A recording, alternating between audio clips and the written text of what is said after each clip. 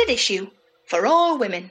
Hello, Mickey here, bobbing by just for a very, very short message, which is to say that in this chat, which I thoroughly enjoyed with our wonderful Liz Buckley, poor Liz was absolutely rancid with cold. So if her voice sounds a bit funny, it was a bit funny, but bless her. On hand, she had some cough syrup, some cough pastels, and a vodka and coke. She's absolutely our kind of girl. And she still powered through an absolute corking top 5 albums of 2018.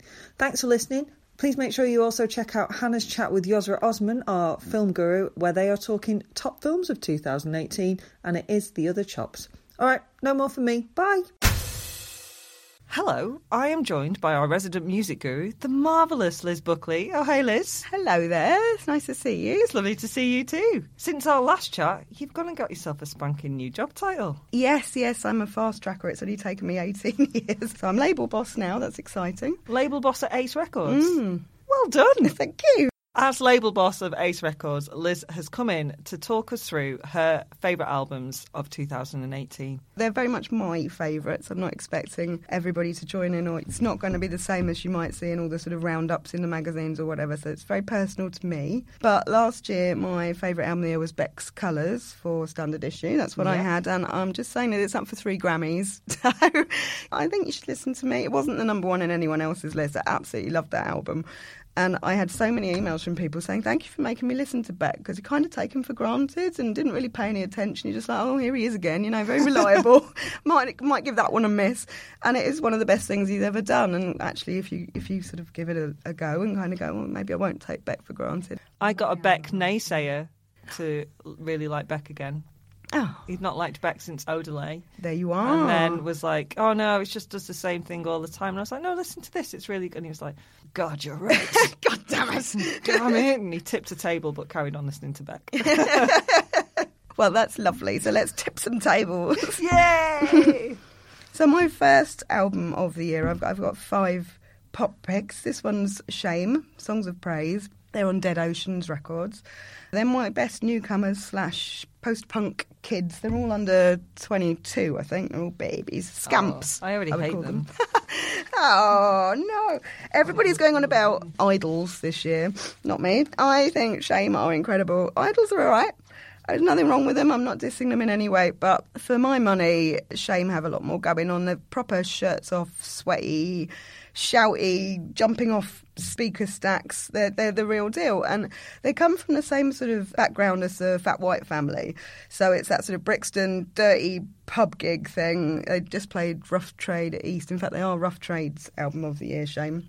It is literally like CD racks flying and everything. This sounds awesome. They are fantastic. And they're kind of learning on the job, so they have a real charm where they're not media trained, they're not sort of super polished pop stars.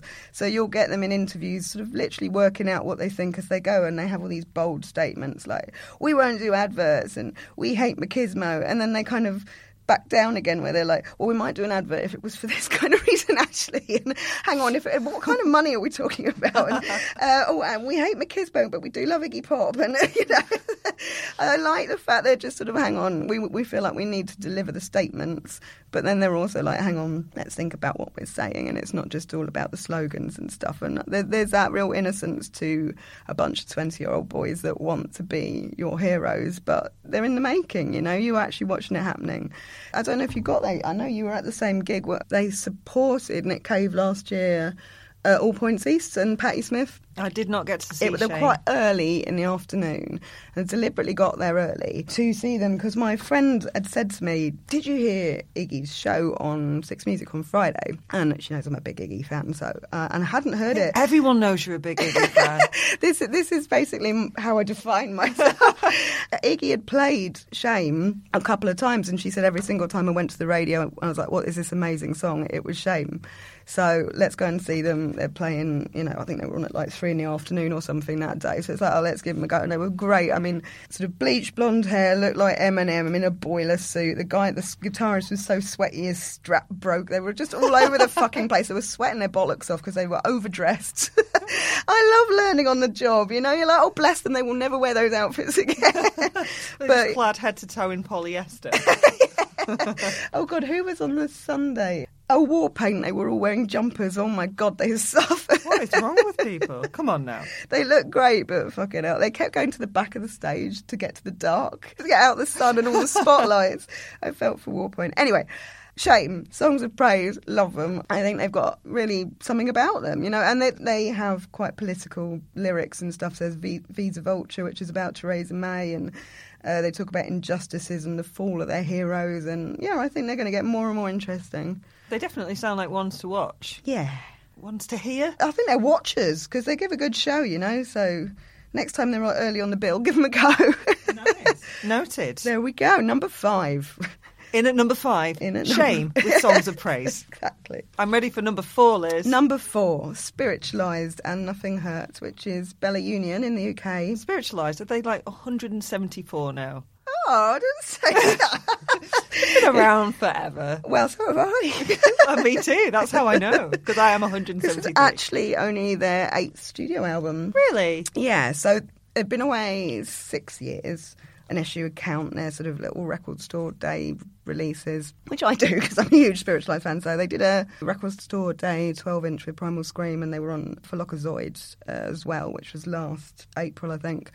Yeah, apart from that, they don't actually put that much out. So even though they've been around a long time, when they are back, I get tremendously excited. That is allowed. I miss them terribly when they're gone. And so we've had Shame, who were the sort of newcomers, debut album in January, and now we've gone to Spiritualised, who are sort of like scene stalwarts, but they're a huge, huge sound. So massive orchestras, gospel choirs, 20-piece musician score, a huge sound. They play venues like Royal Festival Hall, Royal Albert Hall. It's enormous, and it's beautiful when they play. It's absolutely beautiful. They'll have like confetti and white balloons coming from the ceiling, and sort of magic disco balls and white lights, and it's special. And it's sort of such an amalgam of things. So you'll get a gospel choir, but they'll be singing bits of Elvis and hymns, and it's just beautiful. So it's huge, and it's kind of one extreme to the other here. So whilst I love Shame being a bit visceral and new and learning on the job, Spiritualised, I'm just like, oh, we're in safe fucking hands here. I'm so happy to see them.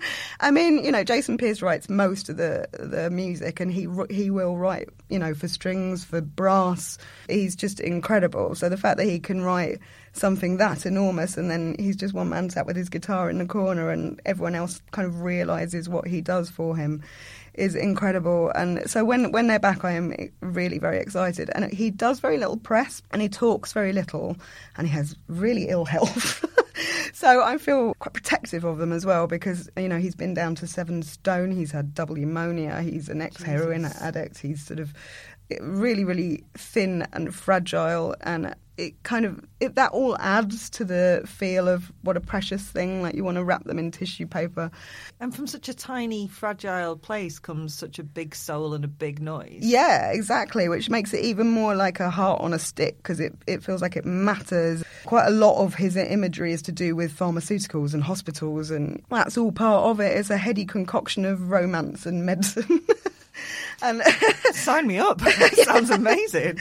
His missus directs his videos, Pretty Bird, Juliette Lath, who is also fantastic. I adore her. And all of the videos are sort of extensions of his image. So he's, a spaceman driving a car in a proper sort of the big outfit with the bowl head thing on. And his kids have Spaceman as their surname. Like, it will be sort of Poppy and Hank Spaceman on their school reports. They're the full deal. And I love how enormous it is. His whole world is like a sort of spacescape, and that's how he lives, and it's just wonderful to have him back. So Jason Spaceman, Spiritualised, and Nothing Hurt is in my top 5. I'm loath to put them in any kind of order, actually, but we'll say that's number 4. Okay. They're actually supporting Primal Scream and Chemical Brothers in Hackney in June, I believe. So come along, I'll be there. There's a gig. That can be our annual gig. Yeah. Yeah. We're always in Hackney Park in the summer. That's where you'll find me and Liz, sneaking some rum in and making cocktails in the shade. No, not the rum. That never happens, Ignore that. Still got some Christmas presents to buy. Those awkward things, your brother's girlfriend that you haven't yet met, your secret Santa. Here's an idea. Why not buy a ticket or 2 to our show in January? Leicester Square Theatre, January the 15th, when we will be joined by the brilliant Jem Brister, the excellent London Hughes and, very exciting, creator and star of the BBC's This Country, Daisy May Cooper. If you would like to buy a ticket, you should go to Sarah's website. That's www.sarahmillican.co.uk/standard-issue, and all of the information will be there.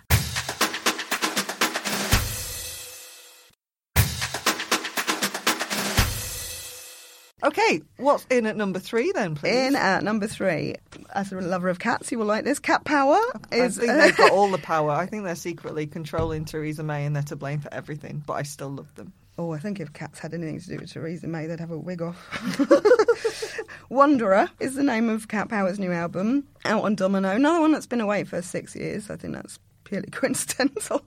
She's sort of country blues singer-songwriter, so again, quite different. We've had the post-punk kids, we've had big orchestral romance, and now female troubadour, one woman and her guitar kind of thing. A little bit bigger than that, but, you know, the front cover of her album is literally her holding the fretboard. And she's actually wearing a dress I've got. I was like, I can relate to Cat Power. I've got that dress. But, yeah, it's fantastic to have her back too. So it's her first album since What Would the Community Think, which was on Matador. And it's a bit of a thing that she's no longer on Matador. She's done a few interviews. Chan Marshall doesn't really do that much interviews. She's quite shy of public life. Another person I feel quite protective of, actually, because her songs are very raw and very personal, but she doesn't sit comfortably with being on stage in a lot of ways, or, you know, or doing press or anything. But she said that the people at Matador basically played her Adele, and it was like, this is what your record's meant to sound like, where are the hits kind of thing. So they didn't understand her at all? No. This is I'm quoting what I read she said, so that's sort of almost 3 people remove.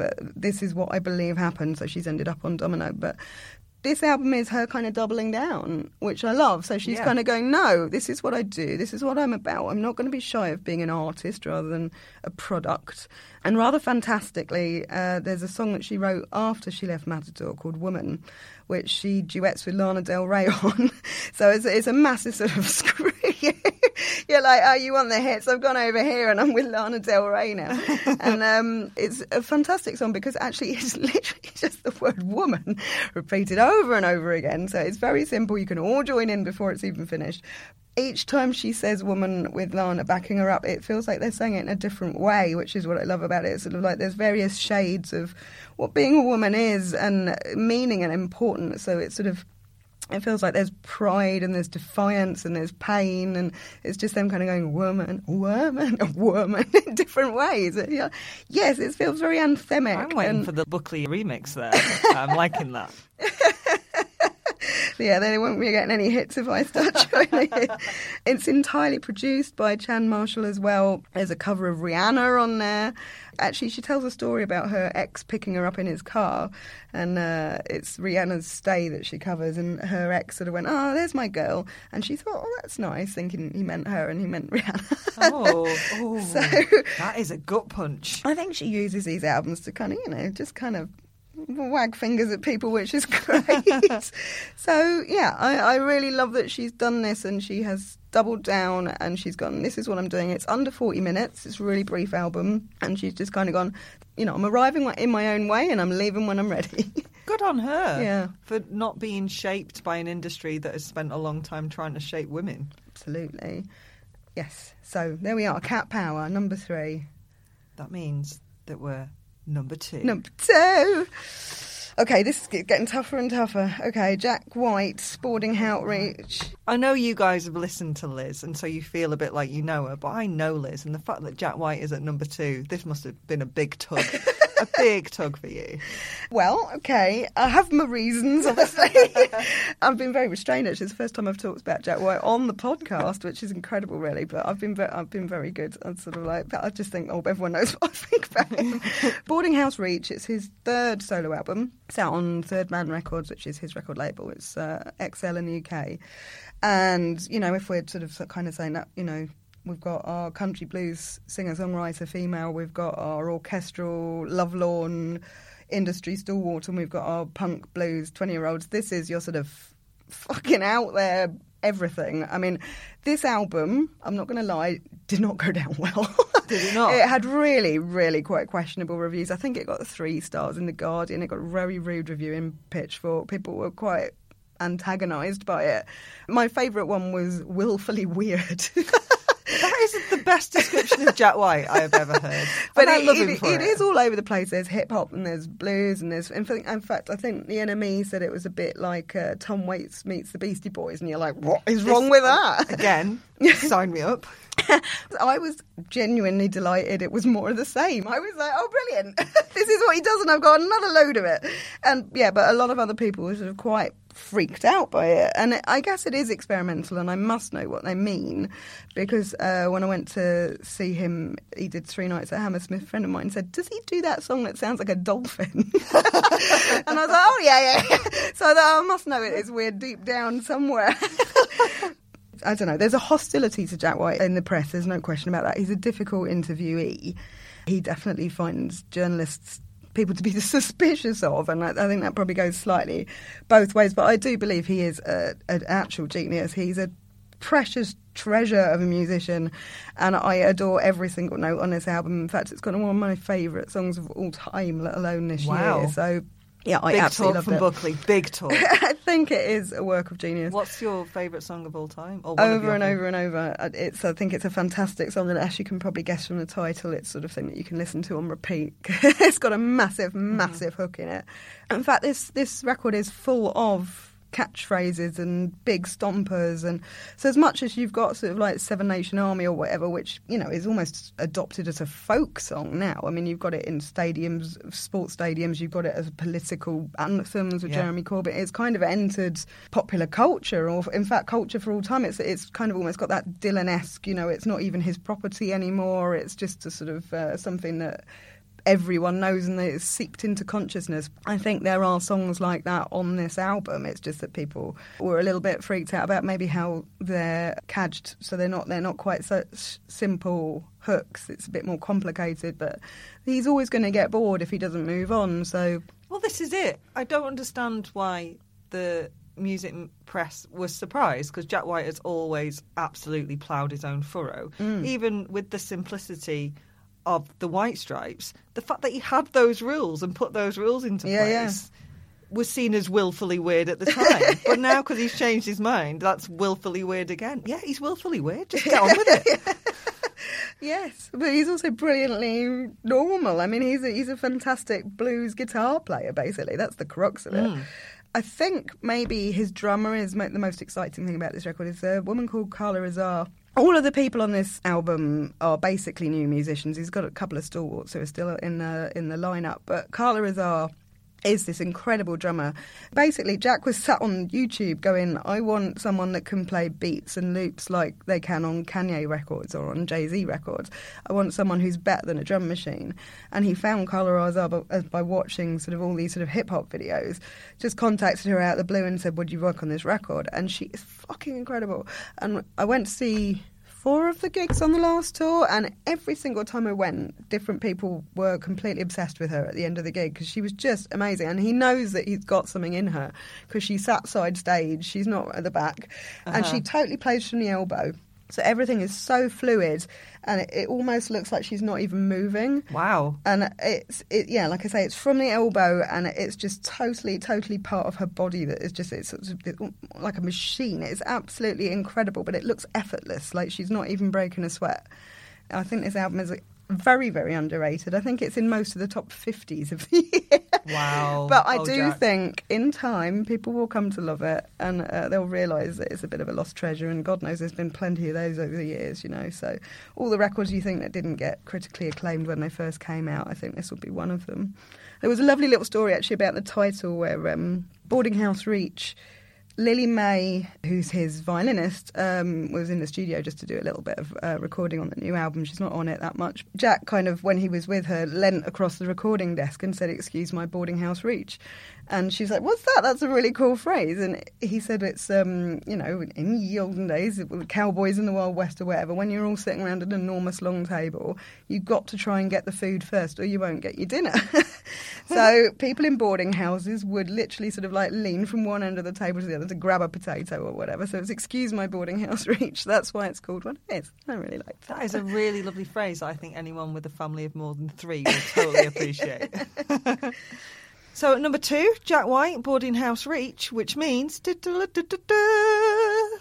Pickers. Marianne Faithfull. Marianne Faithfull. Liz is going wild in the studio. Crazy wild. Oh my God, it's so nice to have her back. So talking of, oh my God, right, legends and poets and treasures. And so this is her 21st studio album. She's 71.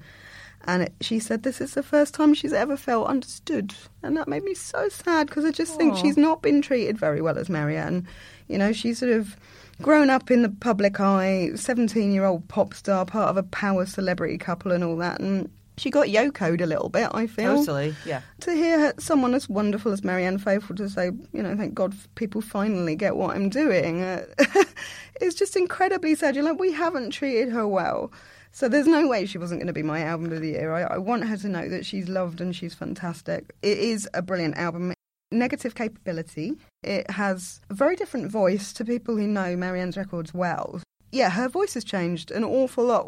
It's got depth and feeling and vulnerability and age and wisdom, and it's as smooth and as deep as mahogany, but it's also got that sort of cracked sound of, you know, a smoker, and it sounds like drinking absinthe in a Paris bar at 3 a.m. So she does actually sing some songs from, they're sort of peppered throughout her career. So there's new versions of As Tears Go By, and It's All Over Now, Baby Blue, and Witch's Song, which is from Broken English. So she actually revisits various points in her career and sings them with her new voice, and that works brilliantly, I think.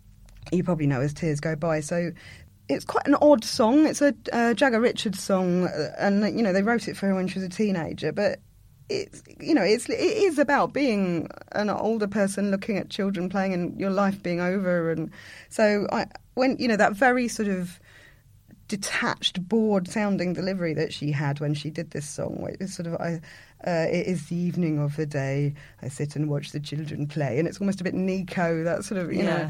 It makes a lot more sense for somebody 71 saying that rather than someone 17. So all of the things that she does on this album, it really does feel like a sort of a legacy album. It's a bit like when Leonard Cohen had his final album, and it has the weight of finality to it, even though it's before the fact. And, you know, she is looking back at her life and how people are going to remember her. And the lyrics are wonderfully sad and pretty, but there's so much more to it because of the depth of her voice and what she's bringing to it. And there's references from all over the place. As Gypsy Fairy Queen has Shakespeare in it, and she sings about Anita Pallenberg on Born to Live, her best friend who died last year, another person who's been a bit yokoed, I feel.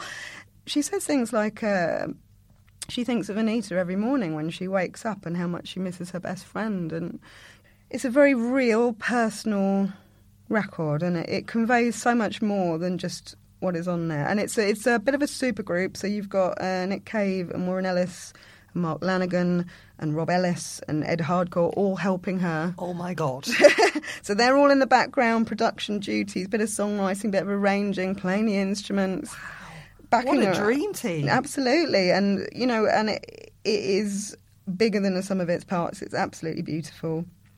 And so this is her reappraising her own life, but I think we have to reappraise her as well and say, what a fantastic lady, and I want us all to tell her. Marianne, if you're listening, you're amazing. And we're sorry it's taken this long for us to appreciate it.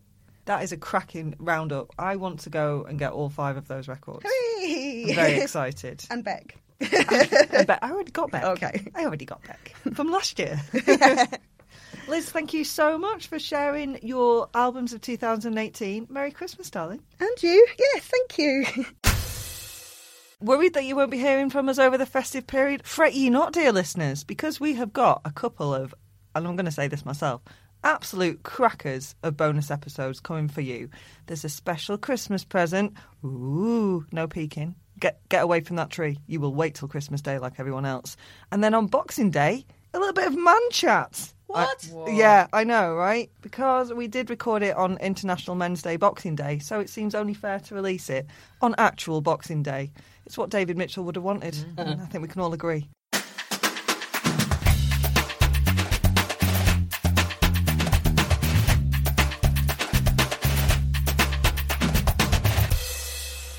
Standard issue for all women.